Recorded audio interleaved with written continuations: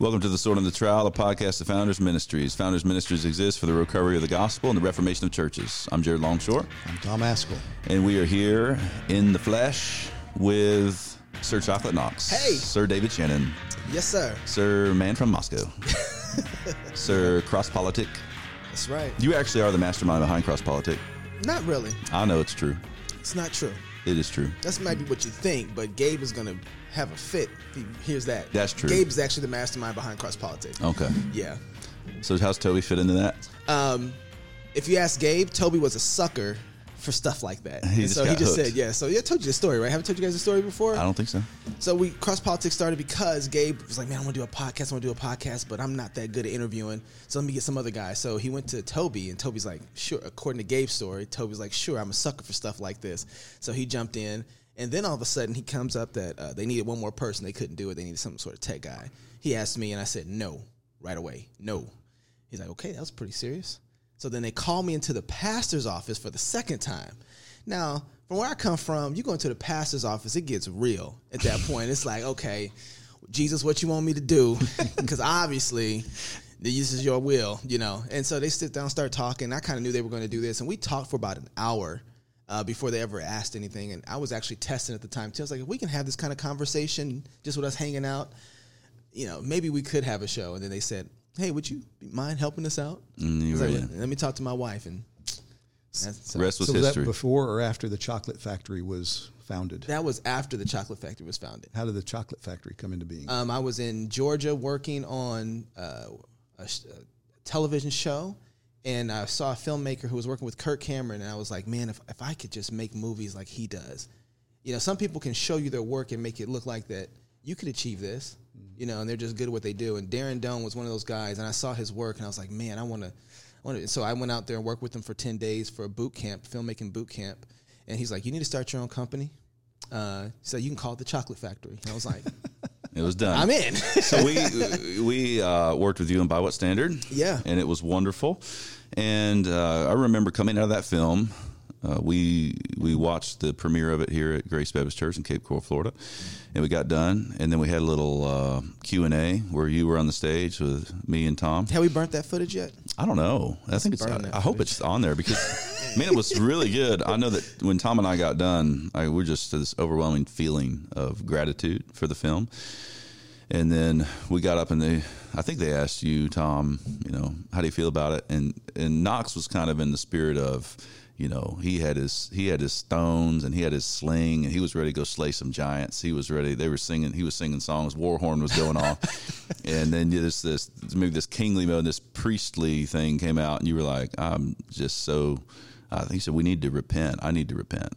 How did we get here to where this kind of ideology was really coming in upon the church? Like, we're supposed to be the watchman on the wall, and we were the first to start saying we were missing something here. And kind of out of that, we began to talk. Tom had his medical episode, and even in the hospital, we were talking about doing another project called Wield the Sword, where we would say, we want to actually take the Word of God and think about the way that it applies, the way that we are to wield that Word in the world that we live in, especially because we see this ideology starting to wield its sword. Okay, let's make sure that we're on the ground here wielding the sword ourselves. So, Tom, you just want to speak to what you were sensing that night and then how you've been communicating that about just the desire to change a course, to agree with God about something, some kind of repentance so that we would wield the sword.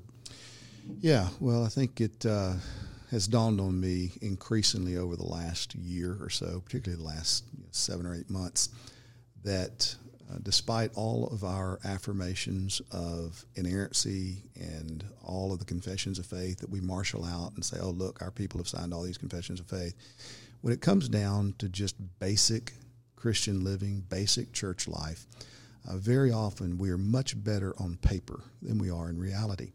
So that there are just some fundamental essentials of the Christian life that everybody assumes. Ethics, you know, we believe that because we have a good goal in mind, that the ends justifies being a little bit slipshod in the means.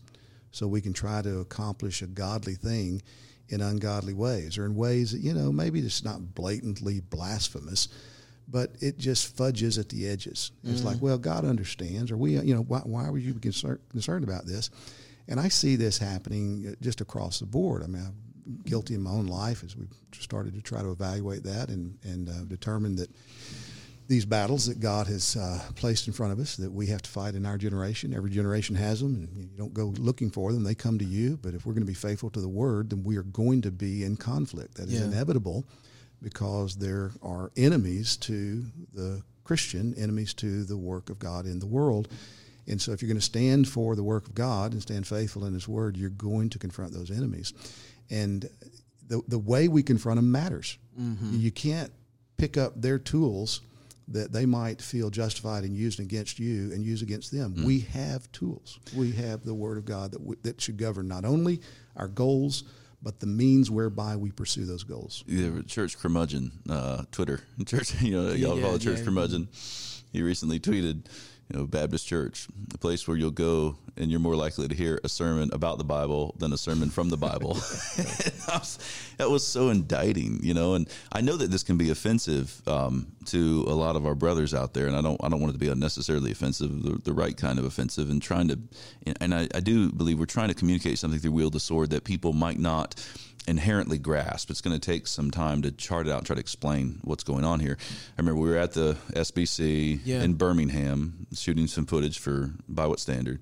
One super late night. It's like 1 a.m. We're sitting in your car talking and tired, and you're like, this was your first experience of Southern Baptist Convention. I loved it. It was great. It is. It's like, you love it. At the same time, it's like, oh my goodness, this is crazy. And I remember you saying, you guys talk about the inerrant Bible like a lot. It's like, we love that Bible. I mean, that Bible is inerrant. It's sharp. And you said, it's like being in a family where there's this really sharp sword encased in glass. It's like lit up and everything. It's on the mantle. And everybody's like, yeah, man, we love that thing. He's like, you might actually be calling it a nice like AR-15 or something. I don't know what you were saying. But nobody takes down the gun and shoots it. He said some of what you're doing of the founders is you've actually taken the gun and you're like, fow, fow, fow, shoot. And it's like, oh, that's what it feels like to actually wield the sword. So I'd love to hear your deeper thoughts on that or more thoughts on that. Yeah, it was like having Granddaddy's weapon. It was like, man, Granddaddy used to wield that thing, man. Look, and all that success is the house that we're living in. All Granddaddy's hard work, learning about some of the Southern Baptist history, the conservative resurgence. Rod Martin was talking about that when I interviewed him, and then hearing it from you guys and seeing how God has blessed a denomination to come back from liberalism. It's like, wow. And it's like, it's some of that's been forgotten about what the fight was, how it was won. And there's a bunch of new guys that are standing on the shoulders of those victories and don't know that weapon that won that is the very thing that they carry around with and they tote with them. And it was just interesting seeing that a lot of things, like you said, were assumed. And praise God that the culture of that is there. But we're getting to the place now where, man, we have to put some things down because they're encroaching in upon us and no one knows how to do it. But everybody sees something's going on, something's happening. They don't know how to properly, objectively view it. Because of the way that things have creeped in. So now we have a lens from secularism that tells us how to view things. And so it was just interesting watching everything. And I remember thinking like, man, how in the world do we communicate where we're at right now? Because, the film was already 2 hours long. And it was, so there were some things that I felt like we had to assume. We had to, there's the pillars we can stand on, and everybody's going to agree with these pillars. But there's going to have to be something else after this where we have to pull off the moss from these pillars and spray them down and show that this is what we're standing on. This is what those pillars are. When you say one way I would communicate the problem is we have become theoretical. So it applies to a number of things. So we're theoretical inerrantists. We're even theoretical believers in the sufficiency of Scripture, which makes it really dangerous because some people say, well, now the issue is about sufficiency, it's not about inerrancy. And that's true, but it's not just about being a theoretical sufficient holder, so a doctrine, holder of sufficiency as a doctrine. So we're theoretical confessionalists. Right now in the SBC, we know that we have churches that are not in step with the Baptist Faith and Message 2000. And I'll talk to people at the highest levels of leadership in the SBC that know that churches are not in step with the Baptist Faith and Message 2000, and when asking, hey, would you support kind of bringing this up? And we have a mechanism for removing churches. We've removed churches in the past. Well, no, we can't. We can't. It's just like it's theoretical, and it gets scary when you start to see. I think it's theoretical on a lot of levels. I think our preaching is theoretical. I think our pastors are actually not applying the Word of God. So it's like we kind of come into this little freedom of worship moment, and we apply the Word. We talk about the ideas of the Bible, but it's not getting down there into their lives. We're theoretical when it comes to our understanding of vocation. So it's like, the faith is kind of up here, and then all of our practice is down here. There's still this division of the sacred and the secular. And so what happens is whatever secular humanism's doing, well, that's what we're doing. When it comes to the way I work, well, I just kind of work like a secular humanist. The way I do ethics, kind of do that. The way I understand manhood and womanhood, right. just whatever kind of the world's doing. Aesthetics, whatever the world's doing. And so the faith is up here. We got a lot of theory, but it's detached from our practice along all of these lines. Economics, we're going to be dealing with that as well. Same thing. We got a theory, but it's not getting down there on the ground. Yeah, but what I thought what's been encouraging about watching the film come out and watch people engage the film, what's been encouraging is those people who have been theoretical say, oh yeah, what does the Bible say about that? I think there's a large group of people out there that if you actually started asking the questions about, like, how do you handle money? Where does it go? What does the Bible say about that? They start becoming very practical. There's probably some of that secularism that's in there, but then they start saying, well, I'm a Christian. And the mind starts saying, well, I do need to be thinking about this. I think they're really open to changing how they're operating if they only knew how to do it. Mm-hmm. And so I think that we have a stronghold with them to win them. I mean, Rob Martin, when we were doing his interview for By What Standard, he said something in there that really changed me. He's like, we need to win our brothers. It's our responsibility to win them over. And I started saying, oh, yeah, that's right. Like, we can make a case. We have all the facts on our side. We got the Bible on our side. And if we approach it as from brothers who just need to be discipled, I think that we can make the case. A large swath of Christians inside the SBC, I think they would say, yeah, I think you're right about that. Like, I do want to be Bible believing. Like, I do want to hold to what the Bible says about this. But it just hasn't been practiced enough so that they know how to wield it. Yeah, they do want to do that. I think there's certain doctrines that have been neglected. And Tom, I mean, you've been Southern Baptist for a long time. We talked a little bit about this. It's almost like just something needs to be said and unlocked, because I think there are a lot of people maybe in the upper echelons that have operated pragmatically for a really long time, sure, and they don't want to do this. But I think there's a whole swath of people that are eager to do it when they make some connections between certain doctrines. So like, how does the doctrine of creation and the doctrine of the Lordship of Christ, Tom, relate to this conversation? Those are two, at least, that come to my mind. Maybe some other doctrines that have maybe been neglected or just not fully taught that have resulted in the situation we're in. Yeah, well, I do think that we all give lip service to, this is God's world, and we believe that. But, I mean, it's a profound statement to say, in the beginning, God created. Because that means that everything came from God, for God, that our lives are a part of what He has done and is doing, and that we cannot live well or think rightly about ourselves or this world or God Himself without framing our life and reality in that fundamental revelation. And so just that thought in and of itself, that there's a God in heaven, and then everything else we have had revealed to us from that, about His providential rule in the world, about His purposes in the world, that we are here for Him, and that there is a day of judgment coming when we will all stand before Him, that He sent His Son into the world to redeem sinners, and there's no other way to get right with God, no other way to be justified, no other way to be reconciled to God, apart from the life, death, resurrection of Jesus Christ. And Christ is Lord. So He's Lord over everything. He says, why do you call me Lord, Lord, and do not do the things which I say? I mean, that's a sober thought. You look at what the Bible says and the revelation of God in Jesus Christ and the commandments. Jesus said, if you love me, you will keep my commandments.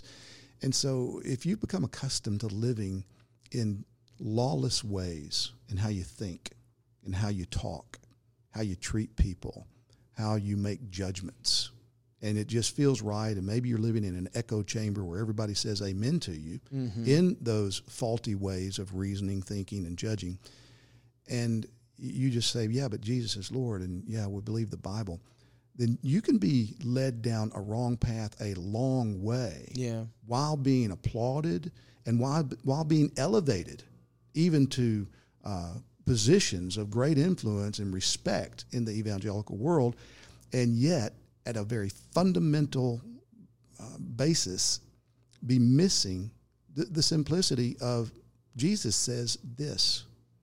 The Word of God says this. You are not to bear false witness against your neighbor. And if you do, you're violating the commandments of God. But I don't think there's much fear of God among evangelical Christians today. I don't want to sound like I've got it all together and figured it all out. These are things that have dawned on me in my own life as I've tried to evaluate, how did we get into this mess? Well, if we fear God, if we tremble at his word, then we're not going to just pop off because I've got a narrative in my mind and I just have to somehow feed that narrative. So I will take anything that I want to and contort it in order to feed and fit my narrative because I think my narrative's good and better than yours. I won't do that. I'm going to submit my thinking, my narrative, my goals, my plans to the Scripture and try to be scrutinized by that. And another real danger that I see today is a hesitancy or a fear of repenting and acknowledging that you're wrong.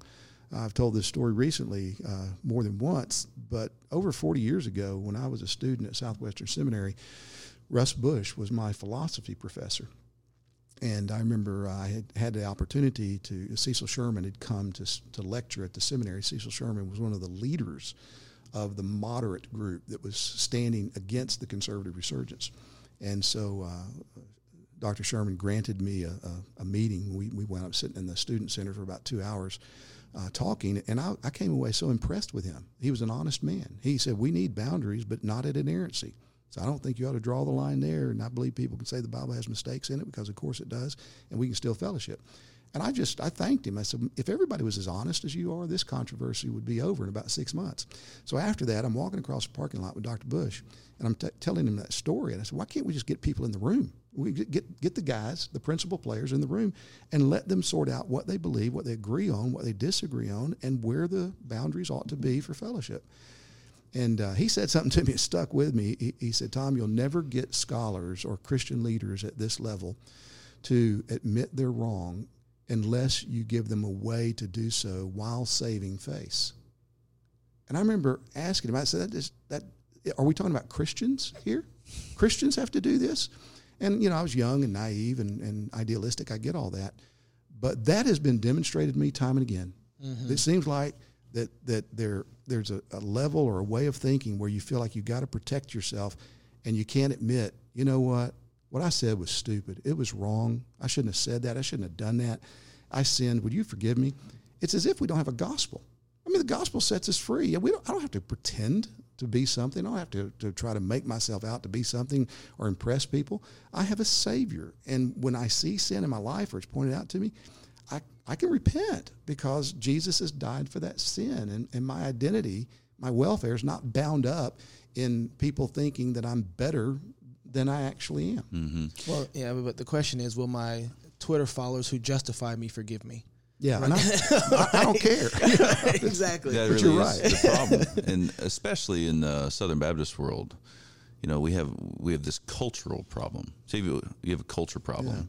Yeah, and culture is harder to, it's harder to identify. If you have a doctrinal, here you are in writing, you said this, confession says this. There's a level of precision to it, but doctrine gives birth to culture. Kind of this dogma externalized, and now there's this way of operating, and people have talked about the 11th commandment. I mean, what is the 11th commandment other than what you just detailed? That has evidently been around. It's not like it's a new thing. That's what was scary to me is we got going through by what standard, and I realized this didn't happen over the last 2 years.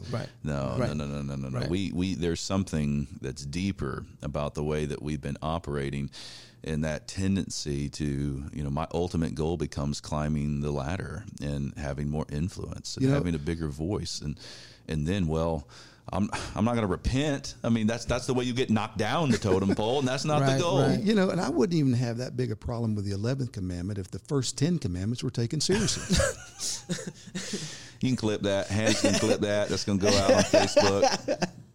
No, well, I mean, and that's why Will the Sword is so important. I'm really excited about this project. I'm really excited about what it's going to do. I think that right now, as I go back and try and find some sort of trace, even in my own Christian walk, of how I was able to apply the Bible to parenting, how I was able to apply the Bible to loving my wife. There's some helps out there, but that's not the forefront of what we do. We kind of consider those as parachurch ministries almost, where you got to go and find somebody who specializes in this, and it's not something that you get as part of your regular diet, even in your church. You know, so it's kind of left to parachurch ministries to fill in. Hey, we got this ministry over there, we got that ministry over there, we got this ministry over here. And it's great. I don't mind those things, but a lot of times they're not actually coming directly out of the church. It's kind of exterior, which means that there isn't a context of life for them to fit in. Right, and that's dangerous because that church is the center of all the Christian life and walk. This is a context of a family that we operate in, and so even for my kids, like I don't want external things training and teaching them that isn't coming from the core center of the family. I want to make sure it's us, and we can add helps to that. But the central point of their education about God and His world come from their mother and myself. So, and that's the one thing that I think that's important about Wield the Sword. Hopefully, what I love about it is pastors who are concerned about their church, who are who are placing a flag in the ground and saying, "This is how we do family. This is how we do marriage. This is how we do economics. This is how we do aesthetics. This is how we do. This is how God's word and His world are connected." I appreciate that. And it's right now between the two projects, it's kind of reminding me. I've always think about the way God's world is designed. The story repeats constantly. God's world is round, so it has a particular method to it that we can see. Death and resurrection, going to sleep, waking up. It's in the narrative all the time. And creation is one of those things that we can see kind of repeated again in God's narrative. And I think about Wield the Sword was kind of this form. In Genesis, you got forming and filling. God forms the world. He fills the world. And then He breaks it. Form, filled, breaks it. And then Adam, He formed Adam, filled Adam with the Spirit, then He breaks him and gave him a bride, And I feel like right now we're kind of in that process again where God has started with by what standard, and He's filling it with Wield the Sword. And then I'm expecting at some point, if this is how the narrative goes, there's going to be something breaking. And then whatever comes from that will be a fruit from the things that we're doing. And that's just kind of, I always see things narrative based like that. And the only reason I think like that is because I'm saying, well, God, your word, how's your word inform where we're at in the story? So then what do we need to be doing? And so I feel like God did something with by what standard, and then whatever He's doing with Wield the Sword is filling those things that we don't have a place for. It's formed now. Okay, here's the standard. This is what we want to work by. Now, how do we fill in what that standard is? Yeah. And that's what Wield the Sword is. I have in mind a lot of these guys in middle age with families, guys that are pastors and guys that are not pastors. But their families, their young children, a lot of those who have gone through the Young, Restless, and Reformed movement, the New Calvinist movement, you got the Gospel Coalition, you got T4G, all of these things have happened. And there was a strong emphasis on trying to, go and take a city for Christ and all of this. And then that really has been Canaanized. A lot of that movement has been Canaanized. It's just become like the world's kind of lost its punch, lost its power. I've said before, I loved what these guys were doing, but I wish they would have brought their KJV, just to signal that you're not that cool. Like we have a different definition of cool than the world does. So there's this hard distinction. And I think there's a lot of guys now that are going, what do we do? What do we do when it comes to practical Christianity? Is that effort gone? Should we kind of go back to where things are merely theoretical? And so I hope that we can kind of put the cookies on the bottom shelf, and guys would get done and ladies would get done watching Wield the Sword, and they would think, I know what to do. Now, by God's grace, I need to do it, but I know what to do. We had David Murray. Is it David Murray that came down here? He was up at Puritan Reform not too long ago.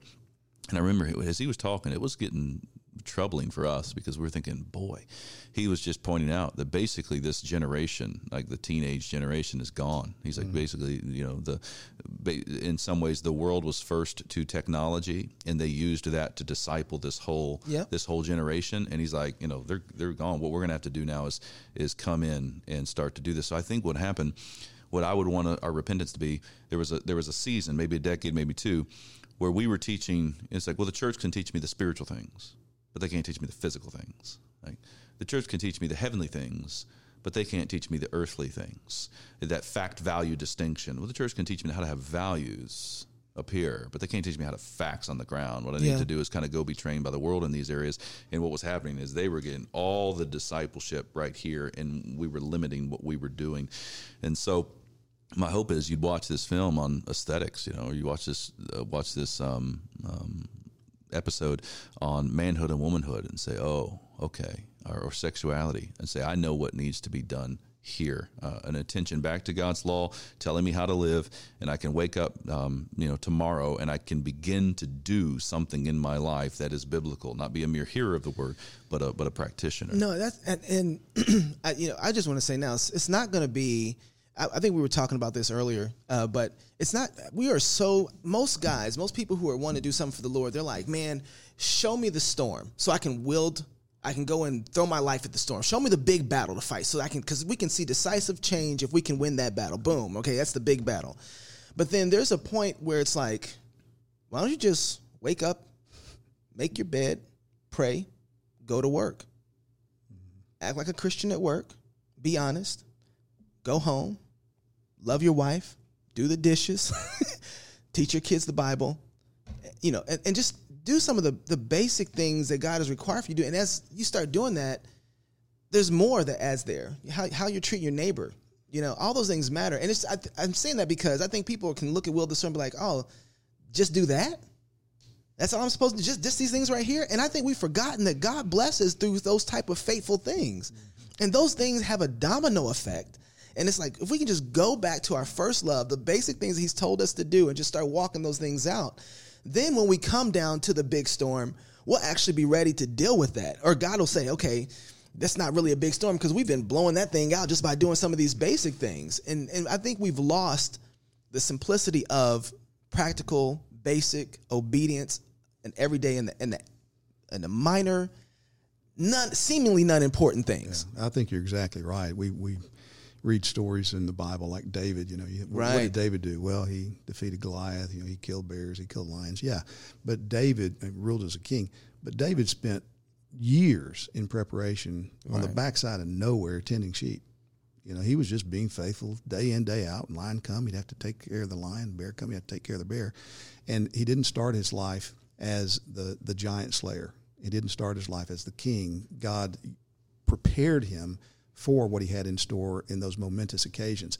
And I think today sometimes we do have a mentality, man, show me where Goliath is, I'll go get him. Yep. And we go and we stand in front of Goliath and we're scared to death because we haven't had these other ordinary means of grace operate in our lives day by day.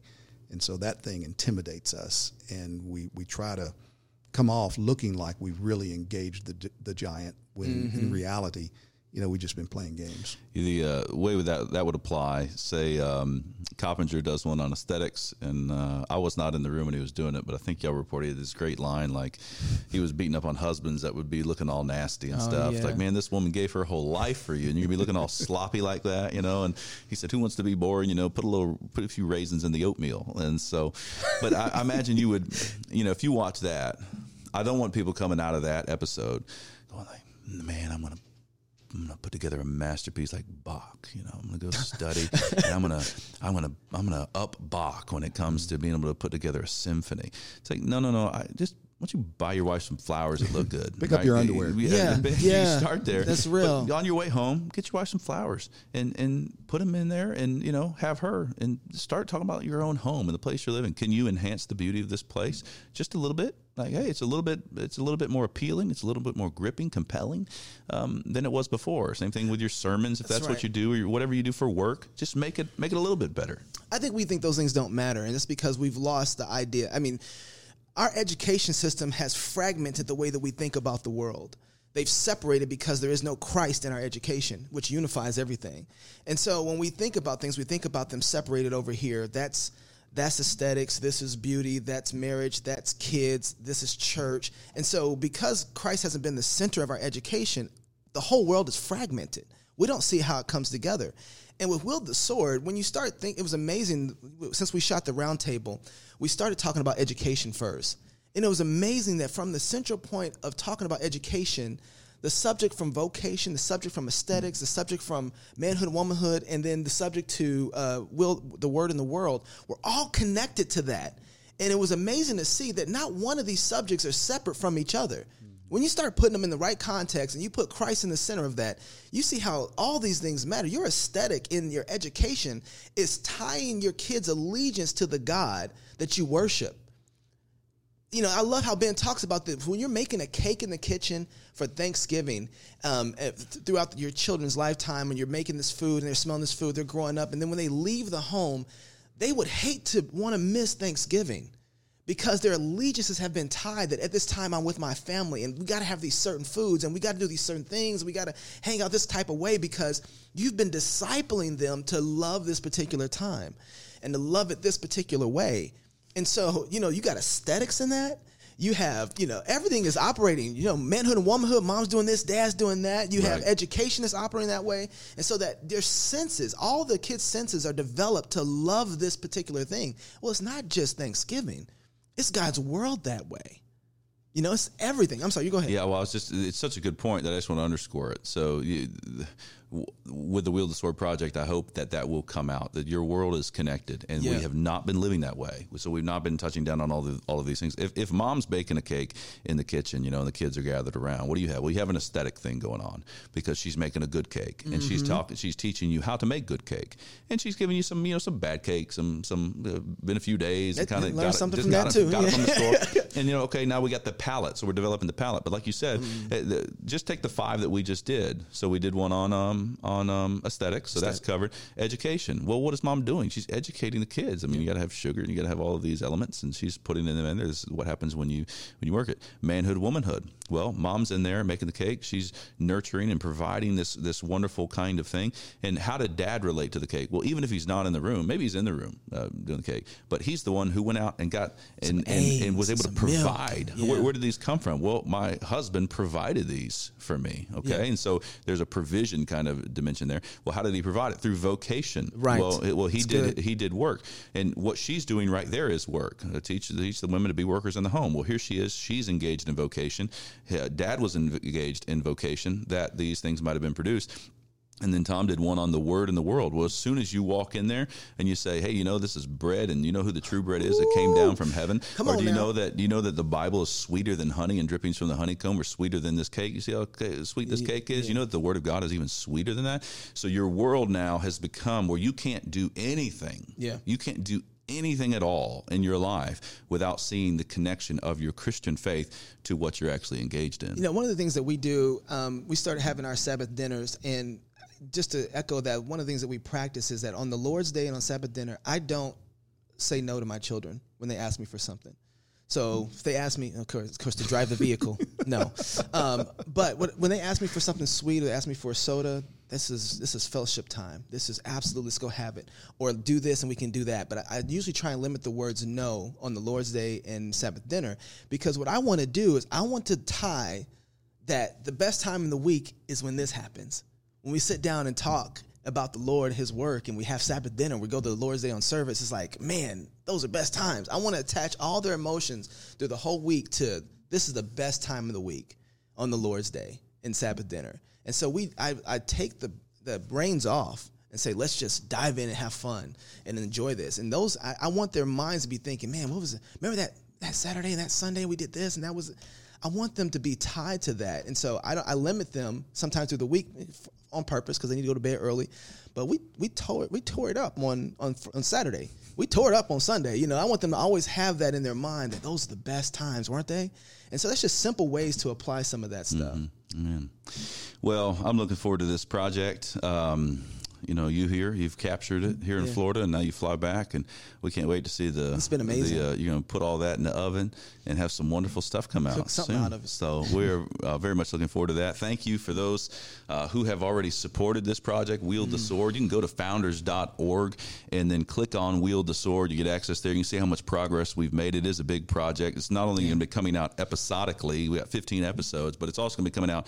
We're going to try to drop at least a few, somewhere between 2 and 5 here in this first segment. And then as God blesses it, we'll be able to raise some more support and have some other people. But we have Vodi Bacham teed up that he's not dropping in this first segment, but he's teed up. And then Dr. Tom Nettles is teed up to do history. And we've got a number of other guys that we're looking to secure for these spots. So thanks again for listening to The Sword and the Trowel. Thanks for your encouragement and prayers as we continue to labor on here at Founders Ministries.